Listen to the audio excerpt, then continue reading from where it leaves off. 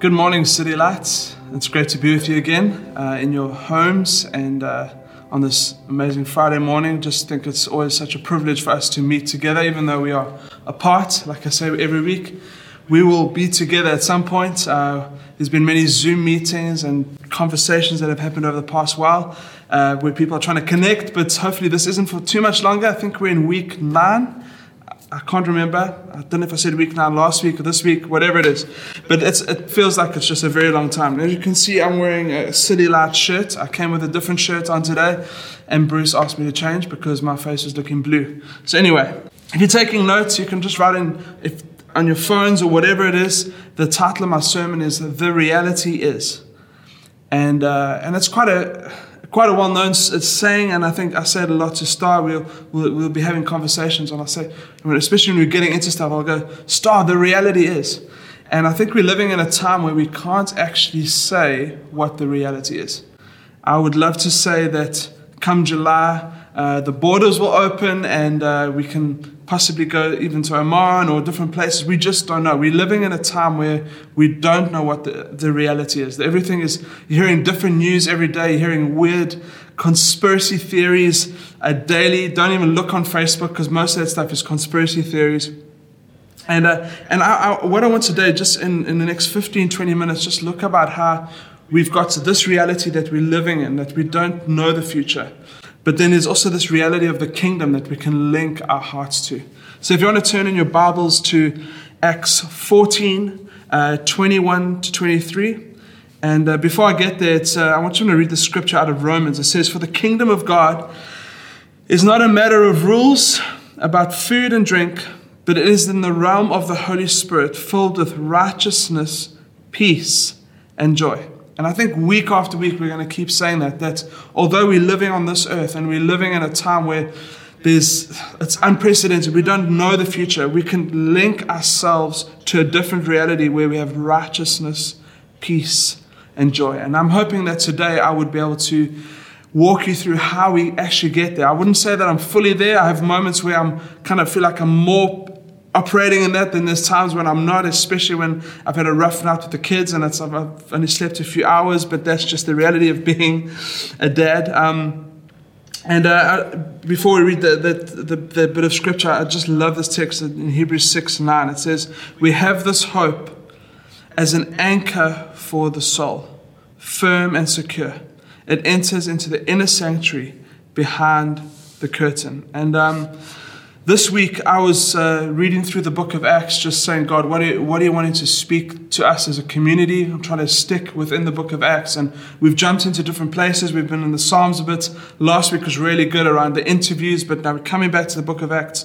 And I remember when I was learning to preach, I read this one book by R.A. Torrey. I think the book's over 100 years old. He said you read the Bible until a piece of the text stands out, and that's what God's speaking to. So I just started to read simply, and I came to this in Acts 14, 21. It says here, they preached the gospel, this is Paul, in that city and won a large number of disciples. Then they returned to Lystra, Iconium, and then to Antioch, strengthening the disciples and encouraging them to remain true to the faith. And that's literally the text that we're going to dig apart today together. We must go through many hardships to enter the kingdom of God.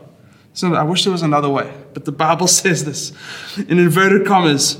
Paul and Barnabas appointed elders for them in each church, and with prayer and fasting committed them to the Lord, in whom they had put their trust. Now, if you look at the context of the scripture, Paul was preaching. He was actually, if the previous chapter speaks about that, he was stoned and left for dead. Yet he goes back to the town that he was stoned and left and dead for. And he goes back to Antioch, his final destination, the hard way. And I started to think about this man, Paul, and think, what did he have? What is that internal motivation that kept him going? He was whipped in Acts 12. He was beaten. Not in Acts 12, in Acts 16. He was beaten and flogged and thrown in jail. But he kept going, he kept preaching the gospel. And I believe this is that Paul lived as a man who not only encouraged himself, but from that place he was able to encourage others. And it says here that they strengthened the souls of the disciples, encouraging them to remain true to the faith. And that's why I believe if you've just started following Jesus now, I would recommend just going through the New Testament slowly, get a good commentary. Look on BibleHub.com. There's incredible free commentaries you can go learn there. Get some foundational truths right. And I think in this time I've seen a lot of churches across the world doing amazing things, but there's a lot of morning devotions, and we've done some. But I think we need to, in this time, it's a moment for us as a people of God to rise up in maturity and say, each morning I want to spend time with Jesus. I'm going to dig into the Word. I'm going to journal, and I'm going to grow closer to Him.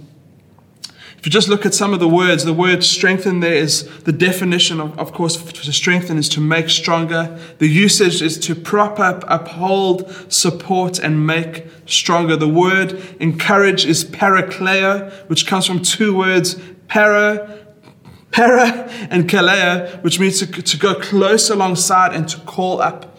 And I think that's what encouragement is to go close alongside someone and to call them up to something bigger. And obviously we can't go too close now with social distancing, but it's we get alongside people in this time, we encourage and we build up people. Barnabas was one of those guys that the apostles called him the son of encouragement. And those are amazing moments. I think it's in Acts 9 and 10 where Paul gets saved. He gets knocked off his horse, amazing salvation story. And then he goes back to Jerusalem to preach the gospel. And it says that everyone is afraid of him. And Barnabas said, cool, I'm actually going to stick alongside this guy. He ends up discipling Paul. And then the rest is history. Paul became this incredible missionary that literally changed the earth. And we need to be like Barnabas. We need to be encouraging people. We need to be sons and daughters of encouragement. And it says, remain true to the faith.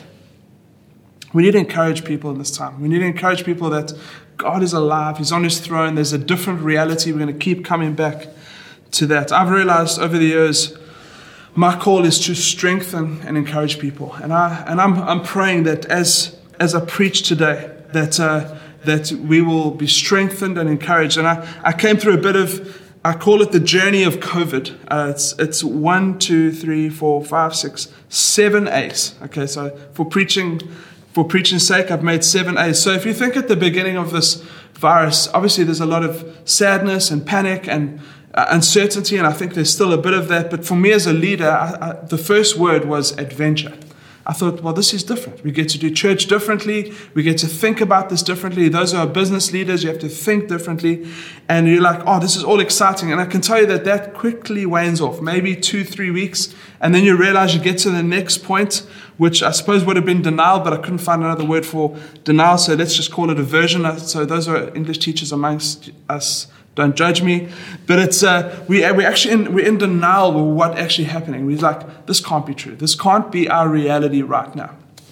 The next one is anger, and this is the blame game. This is where we start to blame countries, we start to blame conspiracy theories, and there's this sense of anger, and it's almost like you're dealing with this grief and then next comes acknowledgement of the situation and just fixing our eyes on the reality of what's happening. I think last week was so good, hearing from those different business leaders to say that this is the reality that we're in right now. Then from acknowledgement comes acceptance.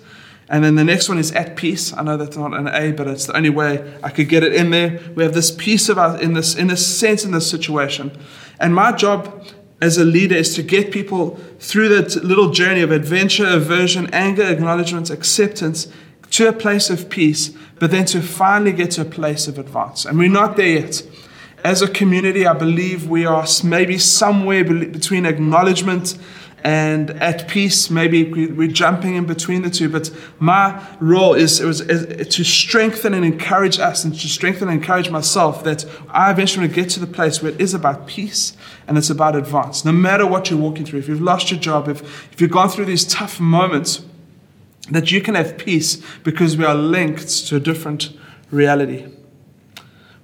Someone said this recently, one of my friends, he said, we don't need entertainment in this time, we need encouragement. And that's as simple as it is. My sermon today is like, I pray that this just encourages your hearts to step up and say, God, there's more. There's more than my situation that I'm facing right now. Paul could only encourage himself in the area that Paul could only encourage others where he had encouraged himself. And I've been rereading Dallas Willard's book, The Spirit of the Disciplines, and I highly recommend it. It is a book for me that you have to go quite slowly through, because I think some of his ideas are revolutionary, and if we get hold of it, it'll change everything about us. But he says this, he says, we can become like Christ by doing one thing, by following him in the overall style of the life he chose to choose for himself. In the life he chose for himself. And if you look at Jesus' life, it was many things, but there's many times where it says that Jesus left off. So if you think of the first one, it's prayer. Prayer is key. If we want to have a life like Paul had, who could not only get beaten, but then go and encourage people after he's been beaten and whipped and his back's ripped open, it says that he was stoned and left for dead. He went back to the town and encouraged them. If we want to get to that place as followers of Jesus, it starts at the place of prayer. Fasting, I don't like fasting. Who does? But it's key. And I would encourage you over this time, just take a day, every 2 weeks, day, a month, a day, or once a week, whatever you have capacity for, and have a moment of fasting and fixing your heart and your mind on Jesus. Solitude. Tough. I've got to be honest with you. Obviously, having a little baby, solitude is not something that's kind of high on the priority list. But even when there is time, my mind can be so distracted, and I've been trying to actively, again, just get back to this place of discipline, of solitude, quietness, and not trying to be anything in that place, not trying to read or to better myself. It's not about that. It's just about being alone with God and getting back to him. Reading scripture, worship is key, serving, giving, taking a Sabbath, having proper day off a week. And obviously key is community. We need community in this time. And it could be, and it's difficult because Zoom chats I was speaking to someone yesterday, and they were like, once this is over, I want to delete Zoom off my computer and never use it again. And I think there's something of a reality in that, but also in this time, it's what we have. It's the tool we have to connect with people. I've had some amazing conversations with people across the world, phone calls, text, WhatsApp, voice notes. These are all ways of staying in community and connected. And honestly, it's through these seemingly ordinary things that God starts to do powerful stuff. We hear his voice. God, in the ordinary, releases the extraordinary. And if we want to see our lives that reflect something of Paul, so not all of you are going to be whipped and go preach the gospel in different areas, but you're going to have a call of God in your life that's going to require Jesus to be at the center of your life. And this is how we do it. These things ultimately, for me, link our heart back to the Father. And daily we need to just take a pause, take a deep breath, take a moment, and we say, God, I come back to you. I come back to the heart of worship, as that song was. I come back, and there can be so much noise in this time. And I think we as a church have intentionally not wanted to add to the noise. We wanted to just try to lead this community well and give a great Friday moment and some devotions during the week to just build you up and encourage you in this time. I've got on my cupboard, and I've just recently stuck it up there. Recently, as in this morning. I have to, with integrity, tell you the truth. But as I started prepping yesterday, I just felt to pray Paul's prayers over you as a church and over myself. And I want to encourage you, if you've write down Ephesians 1, you can go read the whole of Ephesians 1, but in particular, just for this week, Ephesians 1, 15 to 23. Read it line by line and get it inside of you. Pray it for your family. Pray it for the church. I'm praying it over the church. And Paul often writes in his letters, and I think a man can be known by his prayer life. And Paul was clearly a prayer, because it says even when they were choosing leaders in that time, they prayed. And leadership is so key in this time. It anchors us to something greater. It encourages us. So those who are leaders, keep close to Jesus. There's people around you who need encouragement, whether it's on a Monday night or whenever you meet with your community groups. And Paul writes this, and I'm going to read this over us as a community, and then I'm going to end with a few little thoughts. But let's go. For this reason, ever since I've heard about your faith in the Lord Jesus Christ and your love for God's people, City Lights, I'm going to keep adding City Lights, I've not stopped giving thanks for you, remembering you in my prayers. And I'm going to start each day, and I started today, and every day of lockdown, I'm going to pray over the church, because I realized prayer is where the power is at. Prayer is where things shift. Prayer is where people find Jesus. And it says, I remember you in my prayers. Whenever it comes to remembrance, I keep asking that the God of our Lord Jesus Christ, the glorious Father, may give you a spirit of wisdom and of revelation, that you may know him better. And it's amazing what Paul writes in Ephesians, in a few different parts, in Colossians and Thessalonians. He doesn't ask, would the church grow? Would there be salvations? Would there be multiple people that come to know him? They said, would the people who are called by God, would they have the spirit of wisdom and of revelation to know him better? I pray that the eyes of your heart may be enlightened, in order that you may know the hope to which he has called you, the riches of his glorious inheritance in his holy people, and his incomparably great power for us who believe. Wow. We need it. If we read this every day and say, God, would you speak to me? Read it in different versions.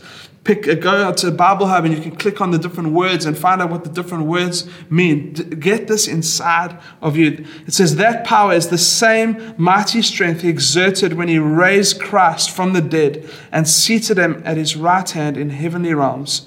And in this time, we can proclaim this over COVID. We can proclaim this over jobs, over all the confusion that's happening around the world. Verse 21, far above all rule and authority, power and dominion, and every name that is invoked, not only in the present age, but also in the one to come. And God placed all things under his feet and appointed him to be head over everything for the church, which is his body, the fullness of him who fills everything in every way. And for me, if we start going through that as a church and let it strengthen us, this is, Paul would pray these prayers, and I'm praying this over you. If you pray this over yourself and pray this over the church, can you imagine how powerful this will be?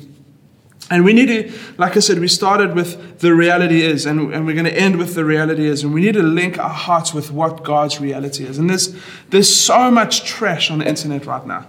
Can I say, as a pastor, just be careful. Be careful what you share. There's a lot of fake news. Be careful what you digest. Be careful. And also people, I won't even mention the name, but a YouTube clip that was put up that was just absolute conspiracy theory stuff. And it exploded. And all my Christian friends were showing it. I'm like, just go do some research. Go look at who this person was. Go look. None of this makes sense, but there is some sane people writing documents, and I spoke to someone who works in the medical profession. They said, you don't listen to any article, read any article of someone who isn't a doctor or isn't a virologist. Because otherwise it's just them making up stuff. And we need to get back to the truth and just say, God, what is the truth? And be discerning in what we read. But ultimately we need to be discerning in reading the Bible and his word and getting it into us. There's an acrostic for the word fear, and it's false evidence appearing real. And I think that's what's happened now. There's false evidence that gets sent out into the world that just gets blurted out on the internet, and it just causes fear and panic. And we need to guard our hearts amongst that stuff. We need to just say, God, this may be happening in the world around me. I'm not switching off to, there's realities. Read the newspaper, read Gulf News, read the National. Know what is happening in the city, know what we can and can't do, comply with the laws, comply with the rules, etc., etc. But don't let fear take over your heart. And I went to the shops the other day, and I had my earphones in, and the security guard was asking me something. I don't know what he was asking me. So by mistake, I took off my mask. I think I was taking off my headphones, because I wasn't really concentrating. I'm a guy, I can't do two things at once. And as I took it off, he stepped back, and he had a shield, and he was fully protected. And I thought, wow, we live in so much fear over this. We need to just come into Jesus' presence. Let him dictate the reality of our hearts. So I want to end off with this. The reality is this. The reality is God reigns over the nations. God is seated on his holy throne. Psalm 47:8. The reality is righteousness and justice are the foundation of your throne. Psalm 89:14. The reality is we have this hope as an anchor for the soul, firm and secure. It enters the inner sanctuary behind the curtain. It attaches itself to the mercy seat of Jesus. That's out of Hebrews 6:19. The reality is the Lord is my shepherd. I shall not want. The reality is there is no condemnation for those who are in Christ Jesus, Romans 8:1. The reality is that God has not given us a spirit of fear, but of love and of power and of a sound mind. And that's 2 Timothy. And we can in this time we can link ourselves to fake realities or realities that is happening in the world, or we can link ourselves to that God is on his throne, that Jesus has saved us. And I want to say this morning, if you've never surrendered your heart to Jesus, you never put your faith in him, and you've never stepped into that reality, you have a moment right now to surrender to him. And it is digital, and these things are awkward, but we've got a little part of the page that says, raise your hand if you want to accept Jesus into your life. And I can tell you that once you've done that, go click onto next steps, and one of our leaders will get hold of you and walk you on a journey in following Jesus. And if you're living with fear, you're living with stuff of your life, you're feeling condemned, you're feeling your past is catching up with you, Jesus is here right now. He's here to come and save you. He's come to set you free, wash you free of all the sin and the stuff that you've carried, and you can link yourself to a new reality. Let's pray. Father God, we thank you for your word. We thank you, Jesus, that you are alive. We thank you that your presence is here. We thank you that your presence is in everyone's homes right now. We thank you, Lord Jesus, that you are the same yesterday, today, and forever. You are unchanging, Father. That through these tough circumstances, Father, you remain the same. And I pray, Father, that we would link our hearts to that reality. We would link our hearts to your reality and to who you are. In Jesus' mighty name. Amen. So we'll see you next week. We're going to have plugged in straight after the meeting. Please join if it's I think we've already emailed a bunch of people, but you're more than welcome to join to that. We've also got Zoom Hangouts, which is kind of our foyer experience, and we've got a bunch of friendly people who want to get to know you. I'm generally there every week, but this week I'm going to be part of Plugged In, and Plugged In is just introducing new people to the church. So it's been great. We love you. We cannot wait to get back together. Keep praying, keep in God's word. See you next week.